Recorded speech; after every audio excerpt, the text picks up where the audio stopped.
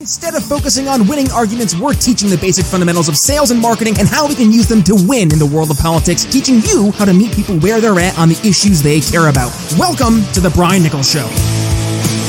Well, happy Tuesday there, folks. Brian Nichols here on The Brian Nichols Show, and thank you for joining us on, of course, another fun-filled episode. I am, as always, your humble host, and today we're going to be talking about evolution, but we're going to be looking at maybe a little bit different of a lens than you're used to. But before we get there, I want to go ahead and give a shout out to today's sponsor. At this point in time, I hope you guys know him, and I certainly hope you love him. It is the one and only Mikkel Thorup from the Expat Money Show. Head over to briannicholsshow.com/expat. Why? Because you want to make sure that you can get your well, number one, I'm going to scroll to the top here. You're going to make sure you protect the money. There we go. You work so hard to earn from those ambulance-chasing lawyers, nefarious creditors, and greedy, unjust governments. Why? Because our good friend Mikkel Thorup over at the Expat Money Show, he's bringing on hundreds of experts who are going through and helping you protect all that money that you've worked so hard to protect. And by the way, he helps people just like you who want to invest internationally. There we go. Secure second passports and residencies, eliminate the tax bill, and take advantage of offshore structures so you can travel the world freely and never have to worry about money again. And oh, by the way, the Expat Money Show is also hosting the Expat Money Summit taking place November 7th through November 11th. 5 days, 30 expert speakers, and just one of those keynote speakers happens to be the one and only Ron Paul. So head over to briannicholsshow.com/expat and get your free, yes, I said it one more time, free virtual summit tickets today. All right, folks. So on to the episode today. Yes, we're going to be talking about evolution, and helping me do that is Perry Marshall. Perry, welcome to the Brian Nichols Show. Great to be here. Thank you for having me on. Sounds Absolutely. Like a great show you got. Thank you for coming on the show, and I'm looking forward to this conversation because you just wrote a book, Evolution 2.0. We're digging into the topic of evolution. Now, yes, we do have some folks here who we talked about beforehand. They're probably more in the conservative Christian camp, and that's okay. Everybody here, this is a great conversation. Everybody needs to bring all, I think, voices and ideas to the table. Let's have that great conversation. In this case, I would love to hear more about Evolution 2.0. But first, Perry, do us a favor. Introduce yourself to the audience and what brought you into this world, looking at the world of evolution. So I'm a business consultant and an entrepreneur, and I'm also an electrical engineer. And I'm a pastor's kid along with my brother. And I went into business and he went into ministry. And he was a missionary in China 18 years ago. And I went to see him, and he says, you know what, Perry, I don't believe any of this Christian stuff anymore, and I'm done, and I don't want to be a missionary anymore, and I'm going to go back to the United States in a month or two. And I'm like, what? And we got into this argument, and I said, Brian, look at the hand at the end of your arm. This is a nice piece of engineering, and I should know because I'm an engineer. You don't think this is an accumulation of random accidents, do you? He goes, hold on. And he just came right back with me, said, look, if you got 1 million falcons, all you need is a DNA copying error. And once in a while, that's going to make their eyes see better, and it's going to outhunt the other falcons. You don't need any designer. You just need enough time and chance, and it's going to happen. And I just kind of stopped, and I thought, well, I've never actually studied this topic of evolution that we're just arguing about right now. And on one hand, I know that a whole bunch of biologists would agree with him and not me, and they're probably not stupid people.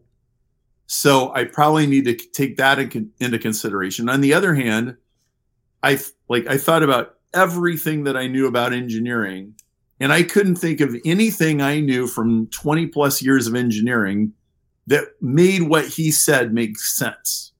Like, well, copying errors? You're saying copying errors make better eyesight? Like, I can't think of anything I've ever learned that would back that up. So I made a decision right there in the moment. Dude, stop arguing with your brother. You're not going to change his mind, not today anyway. And you're just making your little vacation to China miserable. So how about when you go back home, you figure this out? Maybe the biologist knows something you don't. Maybe you know something the biologists don't know. But I said, I'm going to find out. And I was really serious. And I started buying books. Like, you can see them all. They're all over my office here.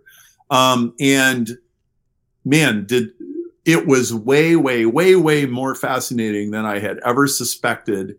And it was way more interesting than the normal argument was even considering. And so that's how Evolution 2.0 got started. Wow, what a journey. Now, I too, by the way, I'm also a pastor's kid, fellow PK over here. So yeah, I was, my wife and I were driving through rural Indiana, and I saw signs for Vacation Bible School, and I said, that brings back memories, sweet, sweet memories of Jonah and the whale. Yeah, good times. Also VeggieTales for anybody playing along in the home game. But good stuff there. Also, I played tuba, and back when I was in marching band, inevitably I'd get asked at least 2 or 3 times a parade, can you play the VeggieTales theme song? And I was like, of course I can. So that was always a good time. But anyways, back to the conversation of evolution. So yeah, this is a conversation that took place not only, I think, with every kid who's likely gone through Vacation Bible School, Sunday school, or has at least been aware of the evolutionary versus the creator story. And this has been a very sensitive topic, I think, when you look at the way that it's been approached, because it's almost been like it's A or B, it's black or white, it's yes or no. There is no room for nuance. There is no room for digging into, well, maybe it's a little bit of both. Maybe there's stuff that we can't explain, but we do see things happening in a very consistent manner. What were you uncovering, Perry, as you were walking through some things that maybe open your eyes? So it took me about 2 weeks to figure out that if all you're going to do is go to Borders or Barnes and Noble or some bookstore and take the books that are sitting there on the shelf that are about the creation, intelligent design, evolution debate, you are not going to get the whole story. You're going to get polarized talking points where everybody's thing makes sense within their particular picture. But then if you step outside of that picture, there's a lot of stuff that they're not telling you. And so within a few weeks, I was going deep into science literature and peer-reviewed papers and actual research, rather than just taking the popular digested version of things. And it got more and more and more interesting, because what I found was the popular positions were all butchering the conversation, and they were leaving the most important stuff out. And I found that the truth was really somewhere in the middle.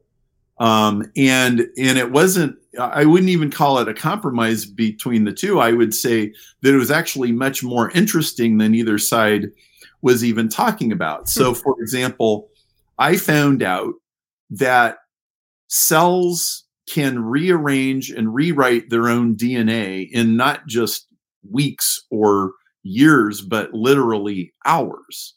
I found that every cell in existence, every cell in your body, has the ability to modify its own genetics. And that when you put, it could be corn plants, it could be bacteria, it could be viruses, it could be human beings. When you put organisms in stressful situations, they adapt with an incredible capacity that's beyond anything humans have ever engineered. And so I was like, why isn't anybody talking about this?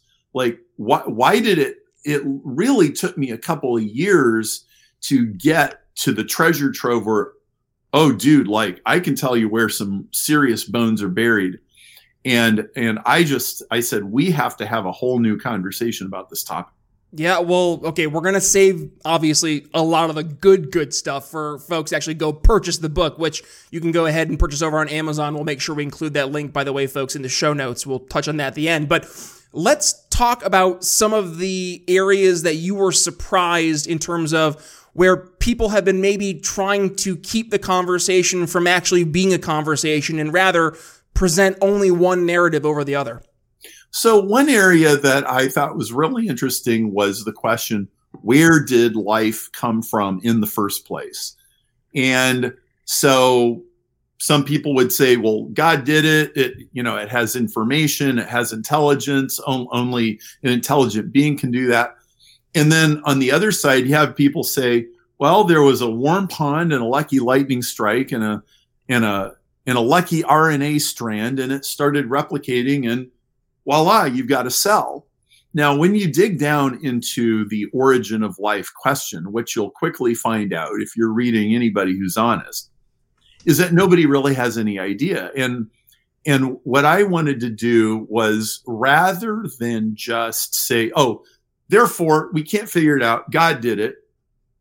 I was never very fond of that approach because, okay, think about Isaac Newton sitting under the apple tree and the apple falls on his head. And, we've all heard that story of like, he said, well, something must have pulled that down. And maybe it's the same thing that keeps the moon in orbit. And he was right.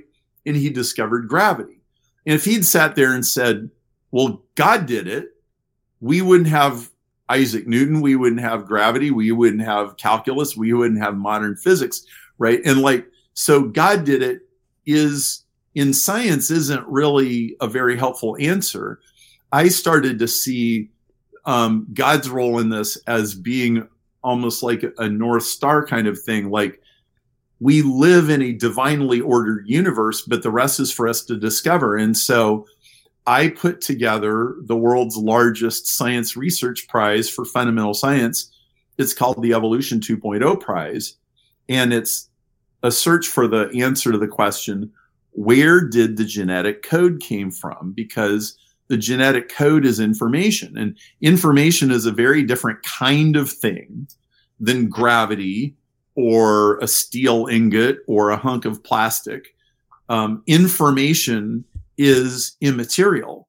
And so where did the instructions in the genetic code come from? You can't say, oh, well, evolution produced it, because you have to have a genetic code for evolution to happen in the first place. So there's a chicken and egg problem. And so I put together a group of private investors who put up $10 million, and we announced it 3 years ago at the Royal Society. And I have judges from Harvard, Oxford, and MIT.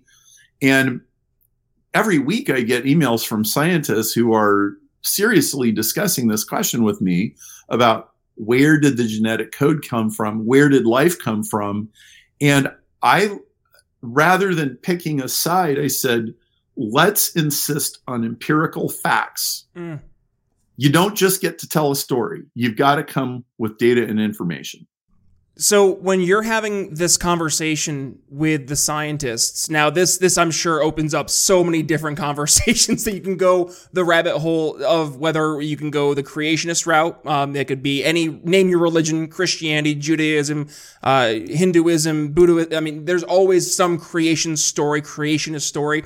There's also, which has become much more popular nowadays, like the ancient aliens theory, where we are the descendants of this greater being, which almost goes back to this coding, right? Where did the coding come from? And then there's the evolutionary conversation, which now, to your point, there is that question though, where does it come from? So now I have to ask, and I'm not sure this is in the book, but I don't want to do any spoiler alerts, but what's the conversations you've been getting? Where are scientists starting to lean more towards where the actual codes come from, or do we not have an answer yet? So, well, we don't have an answer yet, but a conversation that's really opened up, especially in the last 5 years or so, is a conversation that I will label cognition. And intelligence could be a synonym for cognition, agency, consciousness, those could all be synonyms for cognition. But cognition it's a very clean word. It's used very frequently in the scientific community. And for, I would say 100 years, it was kind of taboo or frowned upon to treat life itself as though it is intrinsically intelligent and intentional. The story would always be more like, well, humans are intelligent and chimpanzees are sort of intelligent and your dog is a little intelligent, but we're not going to treat individual cells or plants or bacteria like they're intelligent. But there's a fabulous, fabulous TED Talk by Bonnie Bassler called How Bacteria Talk.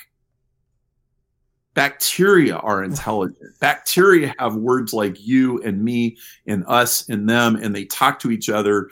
And like when you get ever had one of those like autumn days when it's really cold outside and you go out and you come back in and you're like, oh man, I don't know if I should have gone outside today. I'm coming down with something. Well, you didn't catch something when you went out. You didn't catch a cold or the flu when you went outside. It was in your system for weeks. And they were sitting there going, is it time yet? Is it time yet? Is it time yet? And while you were outside and your immune system was distracted, they go, okay, now's the time. And they attack. And all of a sudden, like, you get sick, like within an hour or two. That's called quorum sensing. And a conversation that is opening up in biology now that wasn't going on a decade ago is that all cells and all living things have some level of cognition, and they're intelligent. And personally, I think in order to solve the origin of life problem, we're actually going to have to solve the consciousness problem. Yep. And the issue with consciousness is, honestly, nobody really knows what it is. Like I'm talking to you and I'm having an experience inside my head. And Brian, you're talking to me. Right. And you're having experience inside your head. And so are the people listening. And nobody knows how to quantify that, how to reproduce it. Nobody knows how to create sentient beings. Nobody knows where consciousness comes from. But I believe that consciousness is fractal, and it goes down to the very lowest levels of life. And all of my study and reason, and I've been working on this 18 years. I think you have to solve the consciousness problem first to solve the coding and the life problem, because I think life is actually consciousness first, chemicals and code second, not the other way around. And that's a complete reversal of the standard story. In fact, I published a paper a year ago in Progress in Biophysics and Molecular Biology. It's called Biology Transcends the Limits of Computation. And what that paper says is that biology has gotten cause and effect backwards for 100 years. So, don't mean to offend anybody, but I think we've been barking up some wrong trees for a long time now.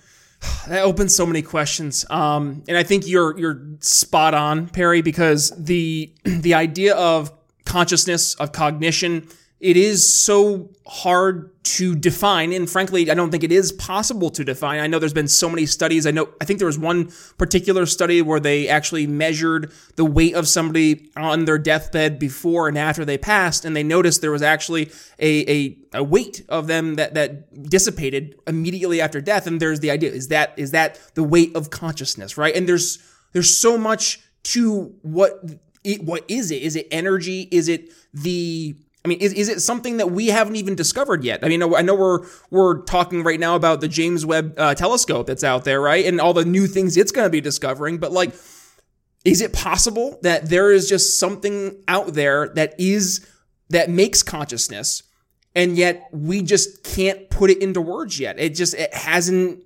I don't want to say we haven't discovered it yet, but because we all know it's there, we just don't know how to verbalize what it is we're experiencing. Well, I think at the very, very least, there is something akin to completely undiscovered law of physics that makes such things possible.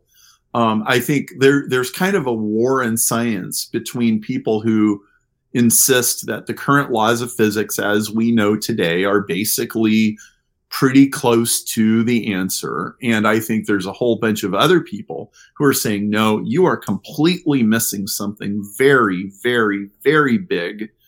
And that conversation constantly revolves around information, consciousness, agency.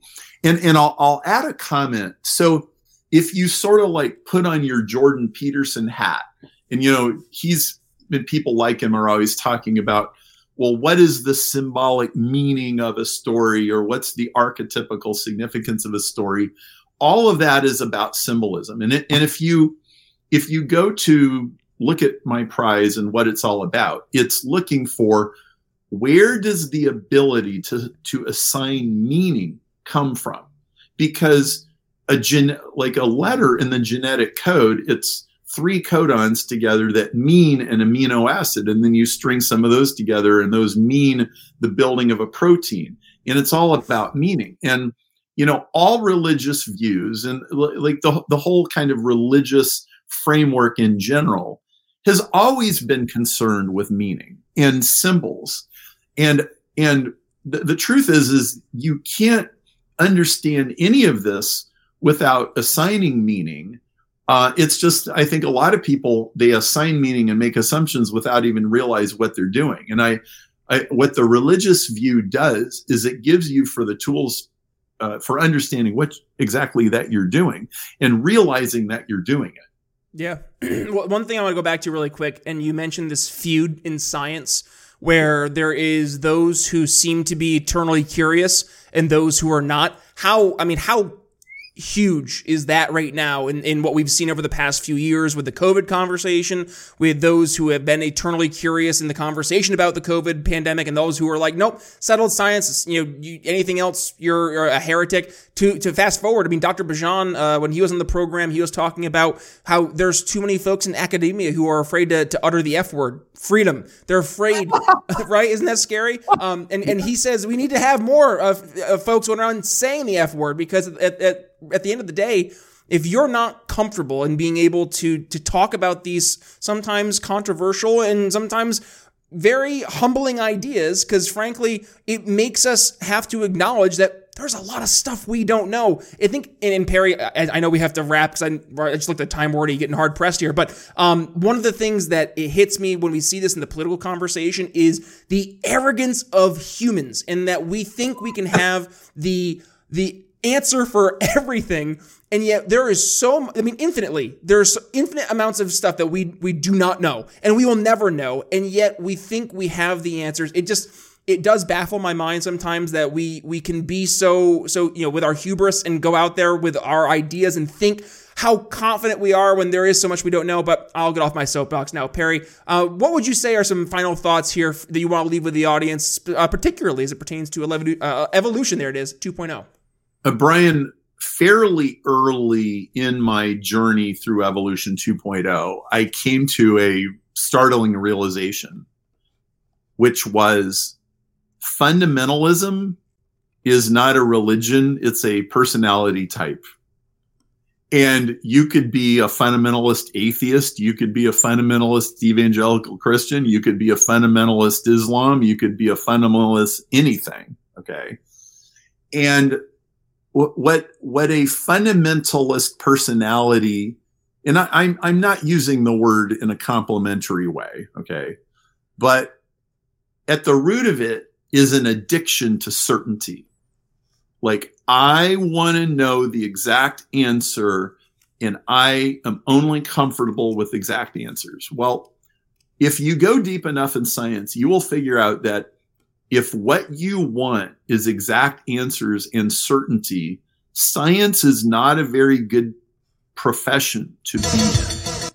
Because every 50 years, in any branch of science, something gets violently turned upside down, right? Like it happened with physics with E equals mc squared and relativity, and it didn't invalidate traditional physics, but it showed that it was very incomplete.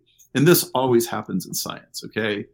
And I think there are a lot of sophomoric people in science who they try to present an appearance that we've got it all figured out, but you will always see the foundations crumbling beneath them.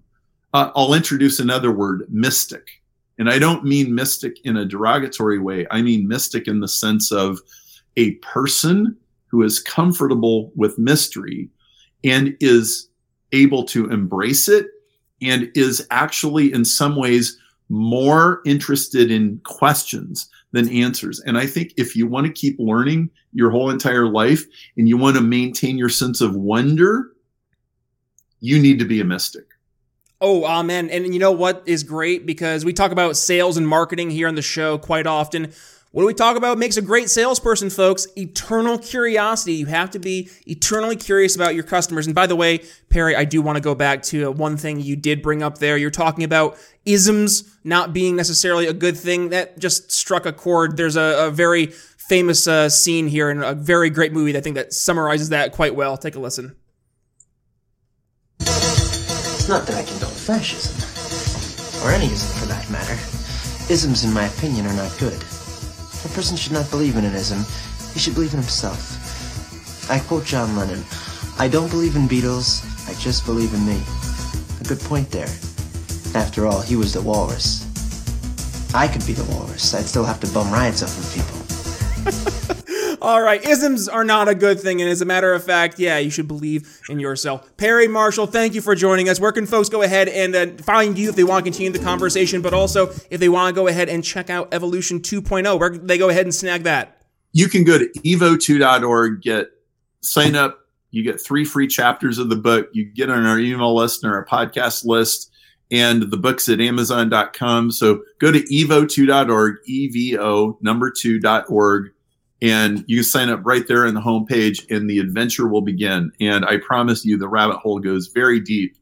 In our world, we have very respectful conversations about the most important questions in the world, and they're fun, enjoyable, and they're for curious people. So really glad you had me on, man. Thank Absolutely. you. No, Perry, thank you for joining us. And folks, if you enjoyed today's conversation, please do me a favor. Well, number one, go ahead and give it a share, because I think there's a lot of folks out there who want to hear this conversation. But number two, go ahead and reach out to Perry. Tell him that you heard him here on the Brian Nichols Show. I know all my guests love to hear from the audience, and especially when they're saying, hey, I really enjoyed not only your appearance, but then they continue the conversation, because at the end of the day, that's what we're trying to do. We're trying to educate, enlighten, and inform. That requires us to be, yes, eternally curious and go in and try to find some answers, even though we might not necessarily discover them. So with that being said, folks, if you enjoyed the episode, as I said, go ahead and give it a share. And by the way, I'll make it easy for you. If you want to go ahead and learn more about today's episode, click the artwork in your podcast catcher. It'll bring you right over to briannicholsshow.com, where you can find today's episode, the entirety of the transcript from today's episode. And oh, by the way, we have the video version of the program as well, folks. So if you have not checked that out yet, it's right there over at briannicholsshow.com. And when you head to YouTube, hit that subscribe button and little bell so you don't miss a single time we have an episode air. 5 days a week. How about that, folks? All right, with that being said, thank you for joining us on today's episode. It's Brian Nichols signing off for Perry Marshall. We'll see you tomorrow. Thanks for listening to The Brian Nichols Show. Find more episodes at briannicholsshow.com. Enjoying the audio version of the show? Then you'll love our YouTube channel. Be sure to head over there and subscribe. And if you're new to The Brian Nichols Show, be sure to head to your favorite podcast catcher and click download all unplayed episodes so you don't miss one of our nearly 500 episodes that will be sure to leave you educated, enlightened, and informed. If you got value from today's episode, can you do me a favor and head to briannicholsshow.com/support and leave us a $5 donation? And by the way, have you given the show a 5-star review yet? If not, head to Apple Podcasts and tell folks why you listen to the program, and don't forget to tell your friends to subscribe too. Follow me on social media at @BNicholsLiberty. And again, if you'd be so kind, please consider making a donation to The Brian Nichols Show at briannicholsshow.com/support. The Brian Nichols Show is supported by viewers like you. Thank you to our patrons, Daryl Schmitz, Michael Lima, Mitchell Mankiewicz, Cody Johns, Craig DaCosta, and the We Are Libertarians Network. Faced with an uncertain future, many business owners and technology professionals don't have the time needed to invest in their business technology strategies, and as a result, they're afraid of their technology getting outdated and putting their company and customers' information at risk. The digital future is already here, but with all different choices in the marketplace, it's difficult to know which one will be the best fit for you and your strategic vision. Imagine having the peace of mind that your business is backed by the right technology investments that are tailored for your specific needs. Hi, I'm Brian Nichols, and I've helped countless business owners and technology professionals just like you, helping you make informed decisions about what technologies are best to invest in for your business. Voice, bandwidth, cybersecurity, business continuity, juggling all the aspects of business technology is messy. Let me help. Head to briannicholsshow.com/help and sign up for a free one-on-one consultation with yours truly to dig deep into where you see your company heading and how we can align your business technology towards those goals. Again, that's briannicholsshow.com/help to get your simplified business technology started today.